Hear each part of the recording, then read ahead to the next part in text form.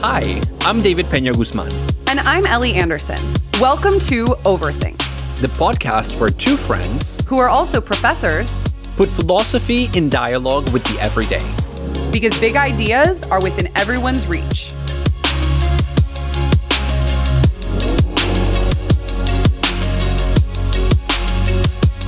David, I'm guessing that you, like most people, have some secrets. Am I right? Absolutely not. I am an open book. With like the maniacal laugh. Yeah, an open book with tons of footnotes. I actually feel like I don't have that many secrets, but like I'm sure I do have some, you know, and have kept things in the past. I know you have some. What?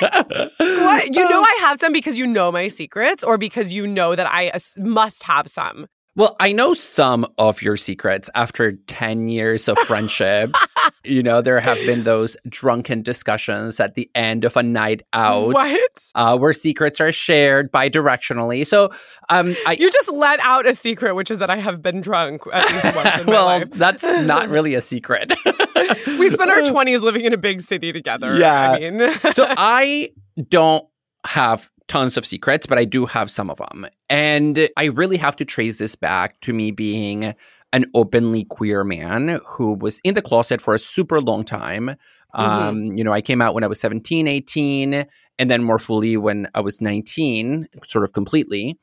And I vowed. It was a gradual opening of the closet door. Yeah, it was like, what's the English word for when it makes that sound like creak? Yeah, it was creeping. Yeah. Oh, well, I was creeping inside, and the door was creaking as I was exiting it. But ever since coming out, I realized what a weight off of my shoulders it was to tell that particular truth, that I vowed to live my life with most things up front. So I am the kind of person that will hide in plain sight precisely by putting things in the open to prevent them from brewing inside and from then taking power over me, because I did have this secret that was so psychologically damaging for such a long time. Yeah. And I think, I mean, that's something I definitely want to come back to, is this idea of the secret as psychic poison and needing to sort of bring it to light in order to cure oneself. I also just want to note, I feel so bad for our listeners right now because they're like tuning into an episode on secrets. And then we spend the first couple of minutes being like, I have secrets. I have secrets too. Yes, Ellie, I know some of your secrets, but then we just like aren't telling them any of them. Like, I mean, you mentioned, you know, coming out. That's obviously an extremely important one. But then besides that, we're just like, yeah, we won't tell our listeners our secrets, like wink, wink. So let's get into some juicy hypotheticals so that we don't have to actually divulge our secrets on air right now. So let's say that you are hosting a pool party and you discover about 10 minutes before the first guests are supposed to arrive that there's a dead rat in the pool. You know, if you tell the people coming to the pool party that there's a dead rat in the pool, or that there was a dead rat in the pool, because you know you're going to get rid of it before they show up, you know that it will kind of ruin the pool party because nobody will actually be able to go in the pool and it's a super hot day. But you also know that if you don't tell them that there was a dead rat in the pool, you're withholding what might seem like important information. And so what you do is you Google, is a dead rat in pool safe? You find out that actually, according to the pH level and chlorine level of the pool, it's fine. And so you dispose of the rat prior to their arrival. Do you tell them? I would not tell people that. Why not? So, for two reasons. The first one is that if the research shows that there is no danger, then they just don't need to know that. You know, like, it's just going to freak people out and it's going to be a distraction. So I wouldn't say anything. I would have my pool party. I would watch everybody jump in the pool, splash around, and I would just, you know, say a prayer or two for the recently deceased rat that has people jumping on its grave. And that's presumably because you're seeing the interest in their fun, right? They want to have a good time at the pool party as outweighing their interest in the truth, which would be kind of misleading for them because then there's a kind of ick factor, disgusting rat, but like it's actually not unhealthy. Yeah, so I actually don't think they have a legitimate claim to knowing that particular kind of truth, given how I know they would probably react. Okay. What if you're not 100% sure that the chlorine levels are high enough? My personal interest in being a good host and throwing an amazing pool party will outweigh any adverse consequences of there being carcasses in the pool. I would take out like a dead donkey and not tell anybody. Oh my God. Well, and since we are throwing around hypotheticals, let me put one on the table for you, Ellie. So one thing that has happened during COVID is that a lot of people are doing everything that they used to do outside of the home, inside the home, and that includes therapy. So people are talking to their therapist about their issues, their problems, their predicaments. And in some cases, they'll be talking to their therapist, let's say about interpersonal conflict that they're having with their roommates, when the roommates are in the room next door, unintentionally overhearing the therapy session in which their roommate is talking to their therapist about them. So I read an article about that. Okay, yeah, so we probably read the same article. So my question for you is, if you have a roommate and your roommate is talking to their therapist about you and you hear the details, do you keep the fact that you know what they said secret, or do you talk to them about it? I keep it secret for sure. Because that was very quick. Well, I think in the space of living with other people, especially when it's a roommate situation rather than like an intimate partner or family member situation, it's really important to enable folks to feel like they have privacy. And so I feel like there's a lot of things I would overhear back when I had roommates that I wouldn't mention, like overhearing a roommate's vibrator, right? and not wanting to like make it clearer that, you know, I was hearing something private that was going on because that's their prerogative. It's like I throw in some earplugs and just leave it at that. And so I would say, yeah, I wouldn't tell them what I had overheard. If it were a recurring issue that I was overhearing their therapy session, I would maybe say to them like, hey, I just want to let you know your room isn't totally soundproof. And maybe like you might want to go into a different, you know, space for therapy. But I don't know, if they just have a bedroom, then there's no other place to go. Yeah, I would probably just like put in, again, earplugs or headphones or leave the house while they have therapy to give them their privacy. But if they said something that you very strongly disagree with, I just like imagine them being like, Ellie has never cleaned the bathroom and she leaves her hair all over the pots and pans in the kitchen. And I'm sick and tired of living with her and I cannot wait for her boyfriend to dump her so that she then has to move away. Or something like just something really intense like that, you know?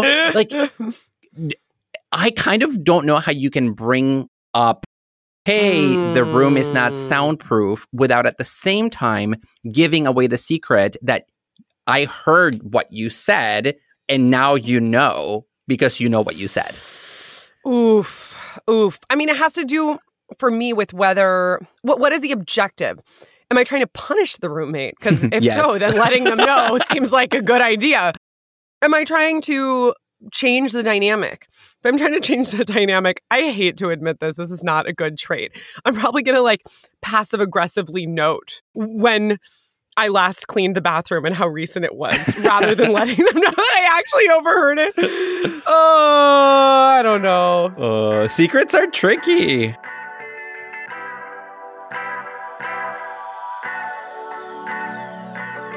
Today, we are talking about secrets. When is it okay to keep a secret? What role do secrets play in forming social bonds of love and friendship? And what about government secrets? Does the government have a right to keep secrets from its citizens, and under what circumstances?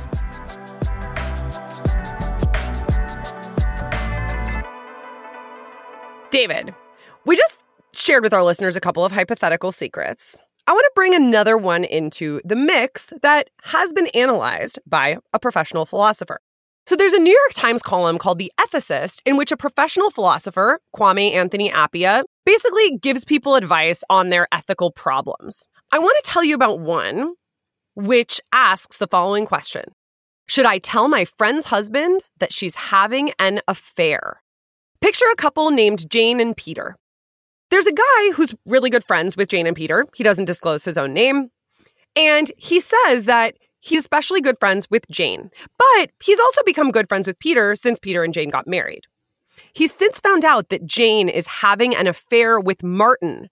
And this is not some casual affair. Jane has known Martin most of her adult life, and the affair actually predated Jane's marriage to Peter. Jane and Martin can't really be together because they live in different places, and Martin has a family of his own. But once or twice a year, Jane and Martin get together and have, a romantic lovers' weekend tryst.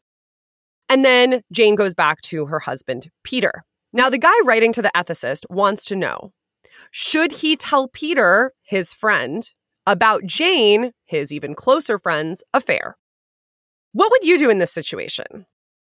I don't know that I can justify this morally, but I think I would keep the secret. Mm-hmm. But I would actively refuse to partake in the cover-up.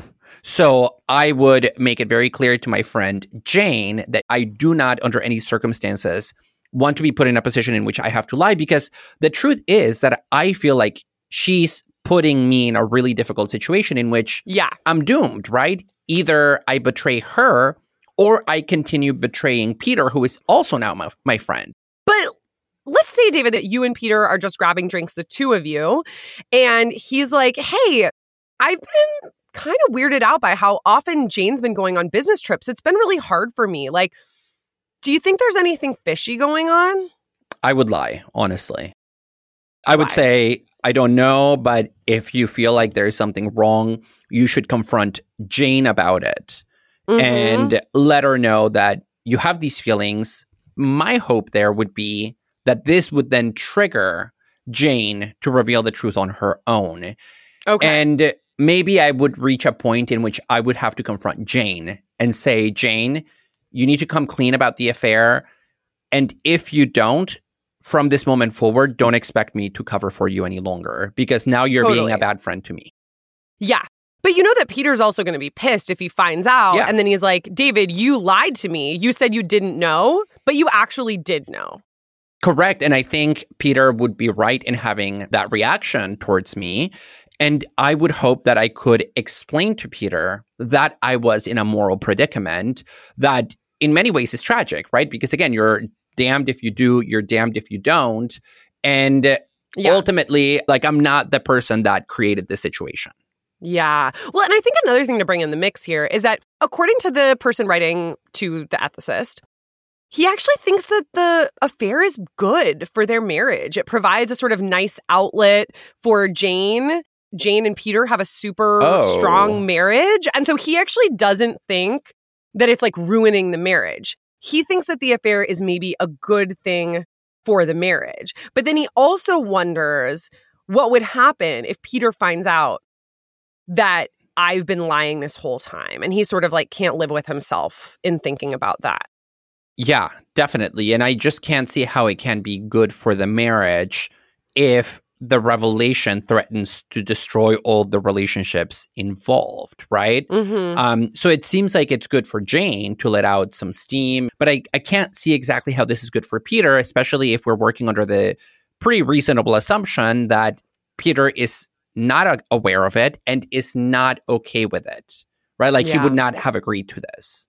Well, and one of the things that Appius says, and I'll also tell you a little bit more in a second about what his answer was as the professional ethicist commenting on this story, is that we don't actually really know that Peter and Jane's marriage is good from Peter's perspective.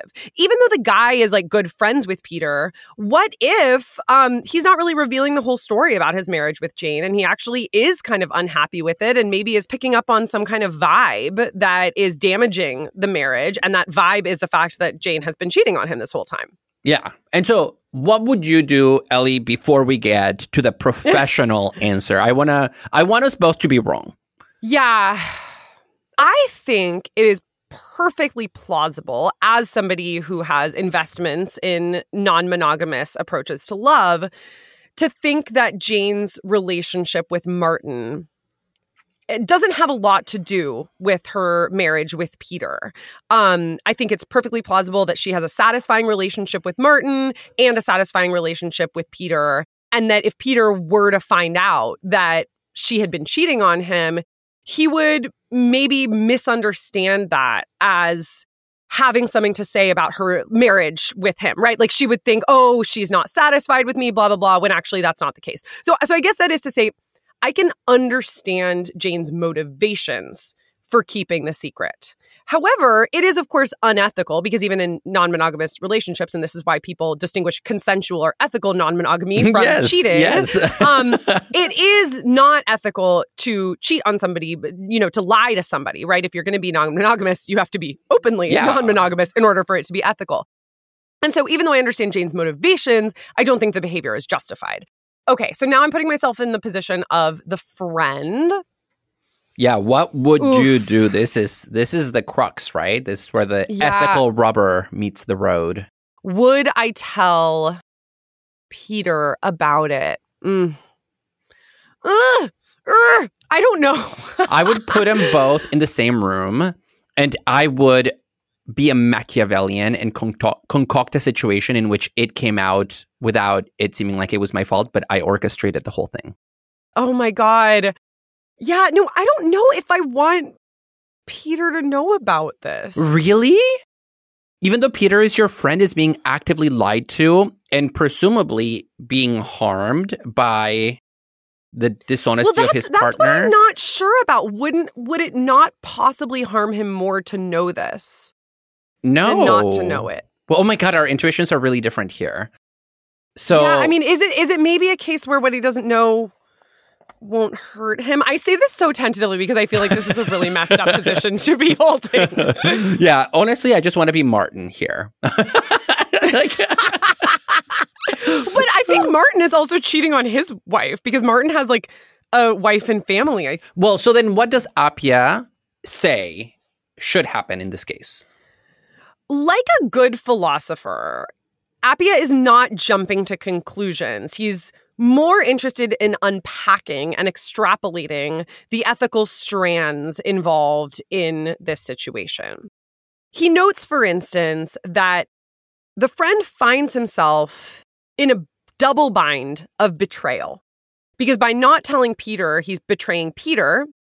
But by telling Peter, he would be betraying Jane. And as you mentioned, David, there is a hierarchy there where the friend is closer to Jane than he is to Peter. And so even though you could argue that the betrayal of not telling Peter would be greater than the betrayal of telling Peter and thereby betraying Jane, because what Jane is doing is ethically reprehensible, you sort of have this weird counterbalance where his relationship with Jane is a lot closer than it is with Peter. And Appia then connects this to what he calls moral narcissism, which is the idea that you are more concerned with the cleanliness of your own hands than with how your conduct shapes the lives around you. But I suspect that applies not to the friend, but to Jane, right? So it would be Jane who is guilty of moral narcissism. Is that right? Or is it the reader? I think it's actually the reader, the guy who wrote in to the ethicist. Interesting. But Appia says that the friend who's writing to him is actually quite sensitive to this potential pitfall, right? Because the guy says, maybe I shouldn't tell Peter because what he doesn't know won't hurt him. And then Appia ends, I'll be honest, I find Appia's response to be a little bit frustratingly vague or equivocal. He finishes with the following. I suppose it's all in the title of the great Bronzino painting, famous Mannerist artist, that one of Iris Murdoch's characters found so captivating. Venus, Cupid, folly, and time. If the day comes when Peter asks you why you helped Jane conceal her betrayal, you can tell him the truth. He won't forgive, but he just may understand. So, I'm getting the vibe that Appia is saying, yeah, maybe you don't need to tell Peter, but just be prepared for that if and when he end. finds out, he will justifiably be upset with you. And like you said, the friendship might end. Yeah, no, I think I would probably prefer giving Jane an ultimatum. Like, you need to come clean, or next time it comes up and I'm put in a difficult situation, I will come clean for you. Yeah. Yeah. Whereas I'm just going to probably keep my silence in the same way that I would keep silent about the roommate talking about me to the therapist. I say this with like no pride and no philosophical principles. Yeah. I'm just saying like what my personal intuitions here are due to my own flawed humanity. No, the bottom line here is that when it comes to secrets that really matter, we are all cowards. I have to say, though, Appiah's equivocation around this case, I think, does speak to the complexity of secrets from a philosophical perspective. So the author of a book called Secrets, the philosopher Sissela Bach, writes that the weird thing about secrecy is that it's actually morally neutral. And this is what distinguishes secrets from lying. So for Bach, lying is default wrong, right? There's a presumption of negativity. And, you know, there might be some cases where it's justified to lie, but the burden of proof is on the person doing the lying to show why the lying was justified. So there is a presumption of negativity. Lying is prima facie wrong. But secrets have no such presumption of negativity. If I'm keeping secret a surprise birthday party that I'm planning for you, that's like totally justified, and that's a pretty pedestrian way of understanding secrets. But is it Bach's argument that in general we can move through our life without worrying too much about the secrets that we keep from others? Because, again, the default assumption is that secrets are different from lying. Lying is normally wrong and you have to justify it, but secrets in general are okay, even if in some cases it might not be okay. No. It's not that secrets are okay. It's that the concept of secrecy itself is neutral. Okay. Then it depends on particular secrets, whether those secrets are okay or not. As opposed to the concept of lying is not neutral. The concept of lying is negative. Okay. Well, the philosopher James Edwin Mann disagrees with Bach on this point, and he says that whereas Bach argues that lying and secrets are essentially on different ends of the moral spectrum, with lying being essentially wrong and secret being essentially neutral, I suppose, there is in fact a closer association between secret keeping and lying, because according to him, secret keeping is just a form of lying. And therefore, there is also a presumption of wrongness when it comes to keeping a secret, because by definition, when you keep a secret, you are holding information back most of the time from somebody that is entitled to it. And so there is a kind of moral injury. Okay. The moral wrong that belongs to the act of keeping a secret consists in two things. The first one is that you're not sharing information that is relevant for the other person in the context of whatever conversation you're having, right? And the second part of that is that it's information that if the tables were turned, you would want to know. So if you put yourself in the interlocutor's shoes, you would feel like you should be told that information.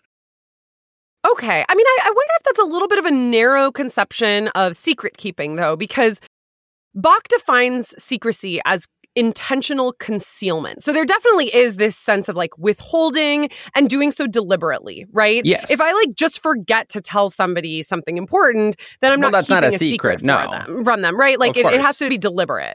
But I don't know that we necessarily associate secrets just with stuff that would be relevant for the person to know, right? Like I have secrets that like some of my secrets would have nothing to do with, say, our friendship, David, but I would still consider them secrets I keep from you. It's just that why would I tell you them? Like they're, not particularly relevant to us. Like you wouldn't need to know them. Yeah. So that seems really different. Like that's not lying. But we might draw a distinction here between having a secret, like if I have a secret that has nothing to do with you, Ellie, versus keeping a secret from you. And that's what Mann is talking about.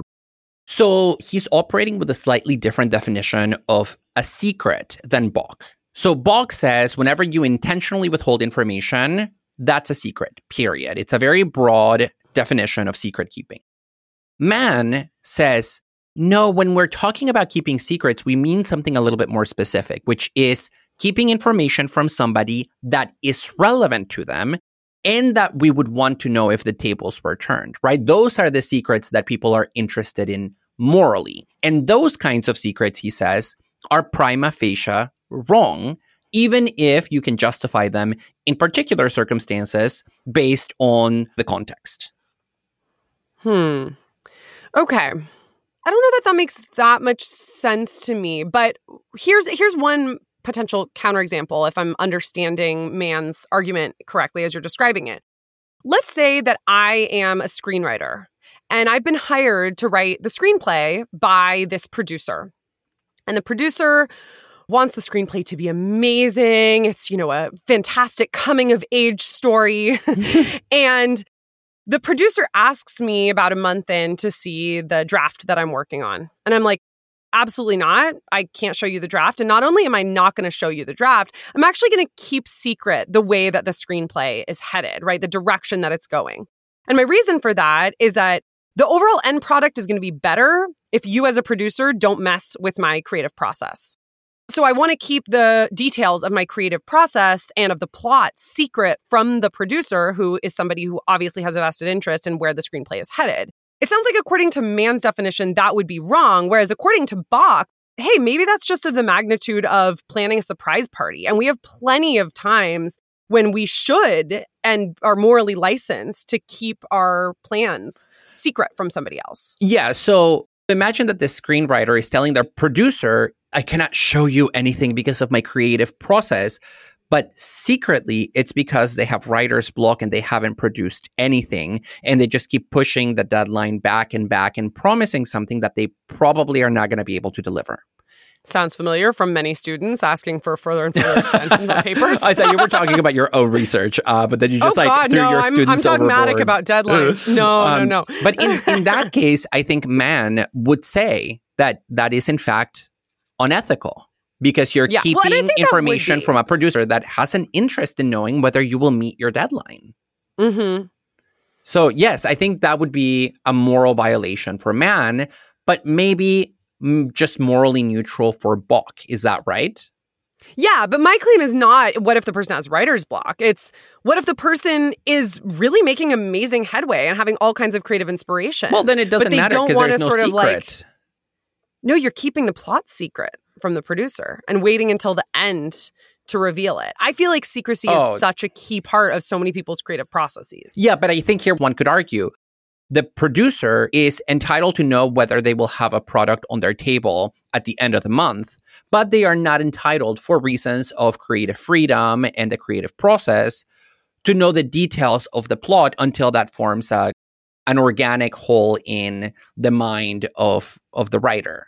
So in that case, we're not really talking about keeping a secret that somebody's entitled to. And so that would be why it doesn't fit the definition that I gave from Mann. And it might also draw a distinction that Bock is super interested in, which is the distinction between secrecy and privacy, right? Because maybe keeping private the details of your creative process is not the same as keeping things secret. And Bock says that in our contemporary Western world, we tend to associate secrecy and privacy and even conflate them. But actually, there's plenty of things that are private but not secret and vice versa.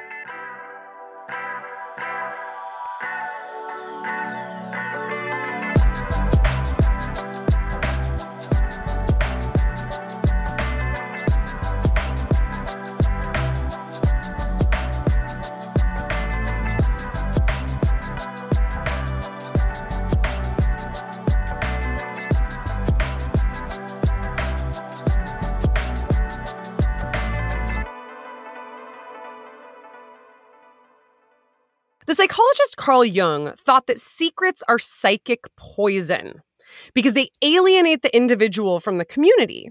Secrets, I think that's a really common conception of them, right? That they sort of fester, they become infected wounds unless you bring them to light. We might think, for instance, about the Edgar Allan Poe story, The Telltale Heart. Oh, yes. Where this man murders another guy in cold blood and ends up confessing to the police because he is so preoccupied by the imagined sound of the man's heartbeat, right? Yeah, because doesn't he like bury him under the floor and then just he hears like a thumping, Yep. And then he comes The clean thumping of he his can't own handle conscience. it. Yes, exactly. Or even the notion of toxicity. That's precisely how I described the secret of my sexuality upon coming out, right? Like this dark thing that was festering and that I needed to purge in order to move on with my life. But the Edgar Allan Poe story points to the association that happens in our minds between keeping a secret and having this interior mental life, like an inner theater in which our inner voice speaks to us and tells us to either tell things or not tell things. And the philosopher Anne de Fourmentel argues in her book, In Defense of Secrets, that the very notion of a subjective interiority, this space within us, typically that we associate with the chest or with the breast, is a relatively recent historical creation that emerged with the rise of medieval Christianity. So she says, back in the day, if you go to the pre-medieval world, like the ancient Greeks or even before to the Homeric period, people talked about secrets, but secrets were always external. Right? They were worried about the secrets of the world or the secrets of the gods or the secrets of nature. But it's only with the rise of medieval Christianity that you have the rise of confessional demands that force subjects to start reflecting on their own interiority, on their own desires. And that's how you see the creation of this inner chamber, like the me that I carry within, that houses all these secrets. Which, I'm like obsessed with as somebody who works on selfhood and the ways that we relate to ourselves. This idea that interiority is sort of invented at a particular moment in time and associated with, to go back to the Poe story, a guilty conscience, right? As being a sort of secret that we live with is super interesting. But sort of related to this, the word secret comes from the Latin secretum, which means something hidden or set apart.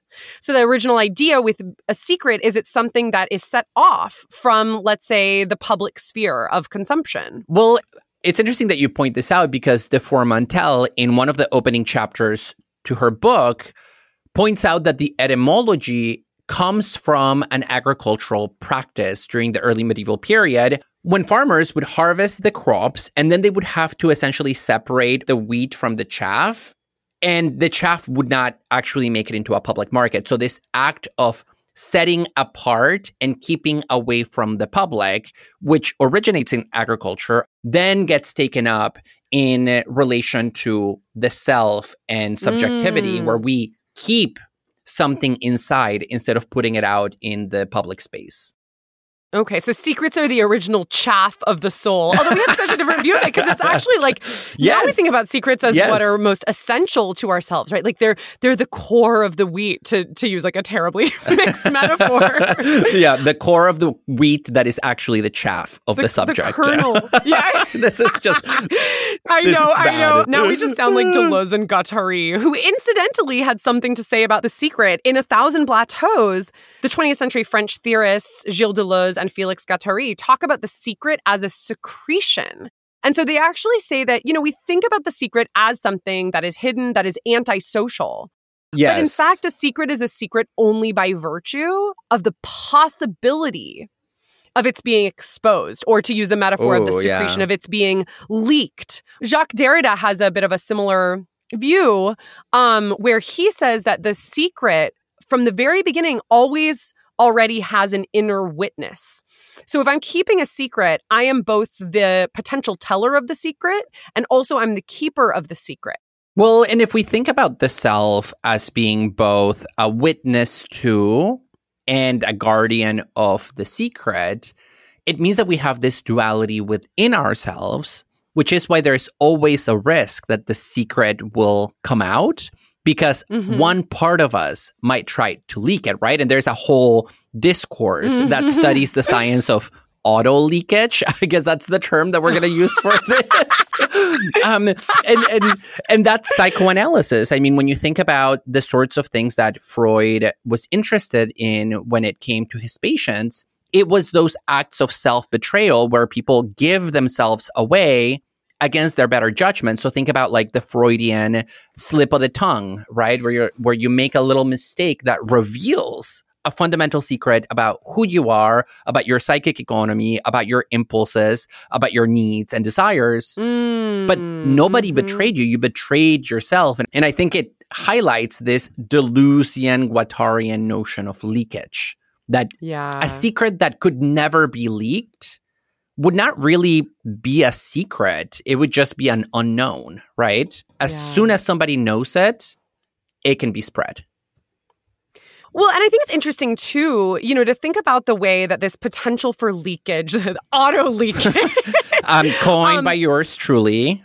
I know, right? Good work, David. Also is arguably showing that secrets are what make meaningful social relationships possible. So this was a point that the sociologist Georg Simmel made early in the 20th century. He says that secrets are the condition for the social bond, because what defines humans is our ability to tell others about ourselves, right? We are a kind of self-narrating animal, and I can choose how much to reveal and how much to conceal. And that, for him is like a pretty distinctively human trait.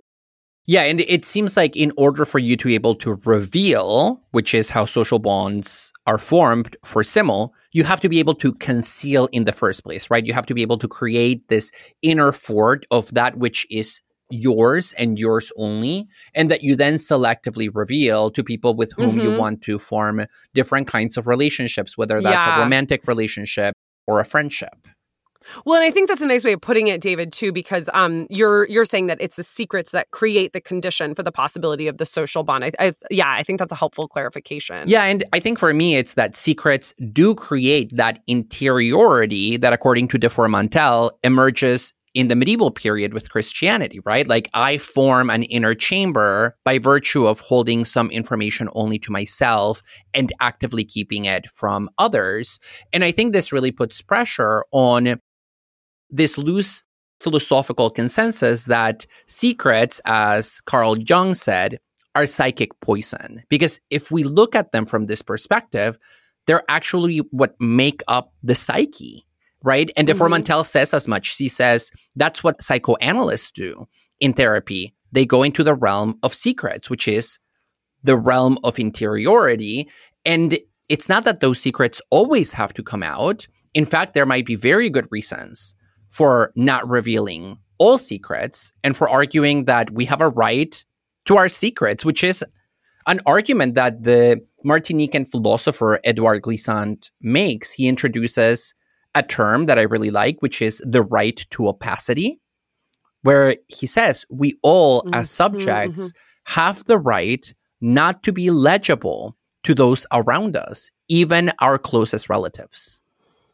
And I think that's such a different take than this sort of Enlightenment idea that exposing everything at all times is always the best way of going about life, right? Like, I think there's this sort of default presumption in our contemporary American ethos that derives from the Enlightenment, which is that, like, transparency is always a good. And like, that's just not true. There's so much that I don't want to know about people. And that if I did know about people, I wouldn't really understand. Yeah. And I think one way in which we can make this argument is to say that secrets are creative in the sense that they create us as subjects. I am a subject with a certain interior life by virtue of the secrets that I hold within. And if I were to put all of that out for the public to see, maybe I would cease being the kind of subject that I am. Yeah, totally. And I think here that secret sharing is really important for specific social bonds, right? Such as intimate bonds, the bonds of friendship. And so the idea is that, I might be opaque to some people, but to others, I'm transparent. Although that does actually seem like a pretty different view from Glissant's, because you said that he thinks that we have the right to opacity, even with our closest friends. Yeah. But I think about Kant's idea of moral friendship, which he distinguishes from friendship based on feeling. And Immanuel Kant says that moral friendship is the complete confidence of two persons in revealing their secret judgments and feelings to each other, with the caveat, as far as such disclosures are consistent with mutual respect. So according to Kant, I'm probably not going to share the secret that I think my friend has really bad taste in music with them if it's like disrespectful. But I will share my most intimate secrets with them, and I want to hear their secret judgments and feelings. And that's what he calls what? Moral friendship? Is that the term that you used? So moral friendship. So moral friendship then is the friendship that you have with your BFF with whom you can reveal these secrets and have secrets be revealed to you. So there's a trafficking of secrets. Well, and not only can reveal your secrets, but should reveal your secrets. Yeah, and in thinking about this Kantian notion of moral friendship, I'm just reminded of how powerful the phrase, "I've never told anyone this before," really is, especially in the context of friendship, where the moment somebody says that to you for the first time, you cross a friendship threshold with them, and it introduces a new dynamic where not only do you know that this person is exposing themselves to you, right? They're opening up that inner chamber and letting you in, but then it gives you confidence that maybe you can do the same in relation to them. Because there is, maybe this is too rationalistic, but there is a mutually assured destruction logic in place, this insurance. But for Kant, it seems like that's moral friendship. Yeah. And I also want to note here that I think that secret sharing as this essential site of bonding has different gendered scripts in our society, because social science research suggests that women are much more inclined to what's known as self-disclosure than men are. And so I think a lot of women's bonding relationships, and that's not to say that like all friendships are between people of the same gender or that relationships between people of the same gender are always friendships, but I'm thinking about like maybe a difference between friendships between women and friendships with men, whereby women tend to have like fewer secrets from each other. Whereas for men, I think there's this sort of image of like the occasional secret that will drop, and it's really powerful when it does, but it doesn't happen that often. Yeah, I mean, I share more secrets with women than with men, definitely. But, here there's also the gay friend dynamic, which is not quite the same as friendships between, let's just say, heterosexual men and heterosexual women, which are, I think, a little bit more complicated and sometimes even discouraged by a whole set of social dynamics. But, we might ask the question about how secret sharing plays out along the lines of gender. But another question that is philosophically very interesting and ethically fraught is, whose secrets do we share with whom? And the reason that I'm raising this issue is because it seems to me that there are certain social practices that are perfectly acceptable by most people, but that maybe introduce an element of ethical ambiguity. And that is the relationship between friendship and romance. So my best friend tells me a lot of secrets. I know their private life. I know where the skeletons are buried. Reference back to Poe. And when I know those secrets, I hold them dearly. I don't divulge them.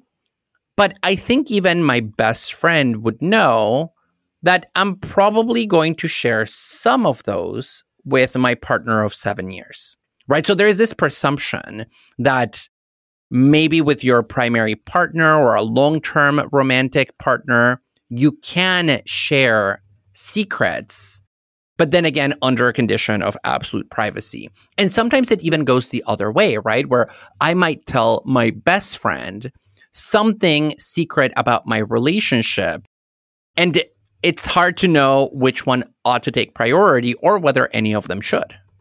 I think, honestly, in my daily life, this is where the biggest tensions in secret keeping come up. It's in the domain of, how much can I disclose about other people's lives to the people that I'm really close with? So I do think it's pretty common for a lot of friendships, especially friendships among women, to involve high levels of self-disclosure about intimate relationships. And I think, frankly, a lot of men in relationships with women would be shocked by how much women tell each other, and like probably pretty pissed. Yes. Oh, yeah. To be honest. I know. Yes, I absolutely agree with that. But I would add that I think a lot of men would be shocked by how many secrets their man friends reveal in the context of their romantic relationship that they don't share with them as male friends. Oh, yeah, totally. But you're talking about like people's own secrets. Like I would tell a girlfriend way more than I would tell like a guy friend if I'm a straight dude. Is that what you mean? No, I mean like I think man friends, that's also another term that I'm coining here. I think a man will tell his partner, let's say a woman, secrets that are relevant to maybe his best bro friend. So the male friend's secret life is shared between the friend and his partner. I'm getting confused about who's who here. You're saying let's imagine. Okay, it's Steve and Brian. Steve and Brian are best friends. You're saying that Steve is telling Brian's secrets to his girlfriend. Yes, to his absolutely, hands down. Okay, and gotcha. the bro friend has no clue of how much the woman knows. Huh? Yeah, that certainly could be. I have no opinion on that as like not Steve or Brian in this situation. But yeah, I think loyalty has so much to do with this, but it's like more complicated than that, because I don't think it's always a sheer matter of being disloyal to somebody when you share their secret to an intimate partner. It might be, I don't know, there might be other motivations, like trying to figure out what you should do. So like, for instance, maybe I'm coming to a partner asking for advice about what to do with a close friend, but asking for advice requires revealing that close friend's secret. And maybe I'll keep their identity secret. I've totally done that with partners where I'm like, I don't want to tell them which friend I'm talking about because that would be revealing a friend's secret and that is unethical. And so then I'm sort of like putting it in hypothetical. But I don't know, if the partner knows enough about your life and those they're gonna friends guess around you, they might know like who you're talking about. Yeah, and I mean, not only is there a potential motivation here, which is, as you said, the advice, but I think we need to go back to that notion of auto leakage, which is a terrible term, but does name something important, which is the gratification that we feel from strengthening a relationship through the divulging of a secret, right? It's just like, girl, you're not going to believe what happened. I need to tell you immediately. And I do this with my partner all the time. And that in itself is not a secret. That like, I have no secrets with my partner for the most part, other than like my deep-seated secrets as a subject, right? Like maybe even the things that are secret to myself. From a psychoanalytic perspective. Yeah. No, and I think that really says something about the pro-social function, not only of secret telling, but also of gossip, which is, an episode unto itself, which I would love to do at some point. But there is this kind of function of like, especially when it pertains to ethical dilemmas, like a friend is doing something that you don't really think is ethical. Asking a partner about that reveals something about your partner's ethics, and that could be illuminating in its own right. Yeah. And so there is definitely the pro-social dimension to secrets, as well as the anti-social dimension to secrets, right? That they do separate, as in the original Latin, something away from the public. And maybe we should just think about secrets as the movement between that private sphere and the public sphere that encloses it. It's just like a controlled movement of information across a line that is fundamentally porous.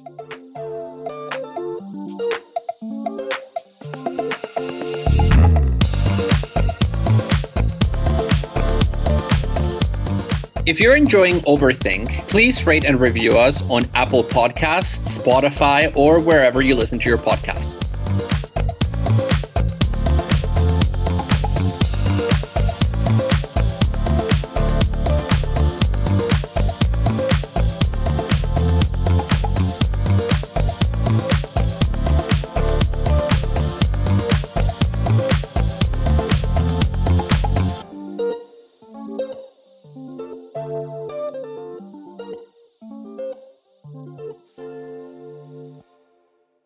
Ellie, I also want to make sure that we talk not just about personal secrets, but about government secrets. You know, those secrets that governments typically keep from the citizenry and that sometimes get leaked by people such as whistleblowers. What do we think about that? I mean, I don't know if I can make one blanket statement around government secrecy, but I think that there are often very good reasons why a government might keep secrets. Before we talk about some of those good reasons, though, I want to articulate what I think is a very common view, which is the view that governments should not ever keep secrets from their public. And there are two main proponents of this view. One is good old Woodrow Wilson, who thought it was unethical for a government to keep any secrets. Although then Cicely Bach talks in her book about how he didn't really make good on this in his actual presidency. And the other is the philosopher Jeremy Bentham. Bentham thought that it was wrong to keep secrets of the public because he says that secrecy is an instrument of conspiracy. So he opposes secrecy to publicity and says that a government should be basically essentially public in almost all cases. Because otherwise there's going to be open ground for this sort of secrecy that we see in totalitarian governments, like secret police, manipulating the public. Yeah, and I think this is definitely, as you said earlier, part of the legacy of the Enlightenment, which hinged on the notion that you make social and moral progress precisely by shedding light on that which is kept from view, which is why people from the Enlightenment would refer to the era right before them as the Dark Ages, right? Where things are hidden, where things are concealed, and when there is no transparency about... We do have the Renaissance in the middle, but... Yeah, you do have the Renaissance in the middle as the pivot point. But I think you're right that this is a very common view, that a lot of people even today would defend the notion that citizens are entitled to know how their government works. Yet the philosopher Giovanna Boradori has made the argument that this demand for transparency that is so common in modern democratic regimes is misplaced because it's rooted in a fundamental misunderstanding of the nature of modern power relations in the 21st century. So those who believe that we need transparency at all times are probably operating with what she calls an Orwellian model of power, in which power is centralized in something like the state that holds secrets, and that therefore the revelation of those secrets is tantamount to political resistance. But ultimately for her, this call for transparency presupposes that there is a center of power. Again, typically the state. But that's not how power works anymore. Maybe that's how it worked in the early 20th century. But she argues that nowadays, the real threat is not the state keeping information from us, but large private corporations. So here, think about Facebook, think about Cambridge Analytica, and so on and so forth. But these corporations using the logic of transparency to reach deeper and deeper into our private lives, into the private sphere. Ooh. So she says, we live in a culture that suffers from a fetish for transparency. We get off on talking about and demanding transparency without realizing that it's the call for transparency that nowadays is actually the source of our political oppression. Wow. I think that's a really compelling claim. And it also reminds me of an argument that our former guest, C.T. Nguyen, who came to talk to us about games, makes in an essay on transparency and surveillance, where he writes that people think transparency increases trust, but actually the opposite is the case. Transparency makes us feel observed. And so there's maybe something that actually goes back to my claim about wanting the roommate to feel privacy, right? I don't want her to know that I could overhear the therapy session, because that sort of transparency then suddenly makes her feel surveilled, observed in her own home, which is really uncomfortable. No, that's right. And I think in that particular case of the roommate with the therapy, the point is that maybe she will come to trust you less if she knows the truth, which is that you heard what she was saying about you to her therapist and so on and so forth. And so it really inverses an argument that most of us find intuitive, which is that more transparency is more trust. But in fact, if I feel like everybody around me knows everything about me, then in fact, I don't feel like I can trust anybody because I have not separated away from the public, that inner domain. Oh, that's such a great connection. Yeah, and Borodori uses a really nice term for this, where she says, we live in an expository society, a society that pressures us to expose, to reveal, by telling us that that's where our freedom is going to be found through self-disclosure. But in fact, we live in the kind of culture where now secrets might be sites of agency and political resistance. Because we turn away that hand that is trying to reach into that inner chamber, which is the hand of marketers and investors and people trying to get data about, the most private recesses of our minds. Well, and in relation to this idea that secrecy can provide a means of political resistance, that's something that Bach talks about as well, which is the fact that coercive governments operate largely through secrecy, but it's also through secrecy that people resist those coercive governments, right? Through secret networks of information sharing, guerrilla warfare, etc. On a really different note here, to throw in a good reason for government secrecy or just administrative secrecy more generally, Bach says that one of the things that secrecy provides is the ability for administrations to experiment with different ways of doing things or with different new ideas. So in the same way that I think it's really important for individual artists or creators to have some secrecy around their own creative process, Bach says that concealment insulates administrators from criticism and interference, which allows them to correct mistakes, reverse directions without being like, oh, shoot, we did the wrong thing, right? It gives them this leeway for trying out different things. And that if governments didn't have some modicum of secrecy, they would actually be inclined not to experiment so much because they would be afraid of backlash. And then we'd find ourselves in this weird sort of conservative situation where things are always the same, right? We're not experimenting with innovation. Well, and this is an argument that C.T. Nguyen makes, but raising the decibel a little bit more, because he makes the argument that it's not just that administrations would cease experimenting if they were fully transparent, but in fact that full transparency would push administrators to constantly have to cut down overhead costs that maybe make sense to people who are familiar with that domain, with how things work, but that to the general public would seem wasteful. And so if you make all the internal machinations of an institution, so for example, a government agency or a museum or a nonprofit, publicly accessible, then public pressure kicks in and people start saying, well, why are you spending $1,000 on this? Why are you spending $5,000 on this? And before you know it, you have a race to the bottom where paradoxically, as the administration tries to cut down overhead costs in order to satisfy public opinion, it starts hog-tying itself and limiting its own ability to achieve its own goals because now they don't have what they need in order to operate. So transparency just becomes this cut down for fiscal responsibility. And there's a really interesting, connection to be made here to whistleblowing and the function of whistleblowing of when is it appropriate? When is it inappropriate? Right. And so I think there's a lot to be unpacked that we don't have space to do here today. But a whistleblower is essentially a revealer of secrets.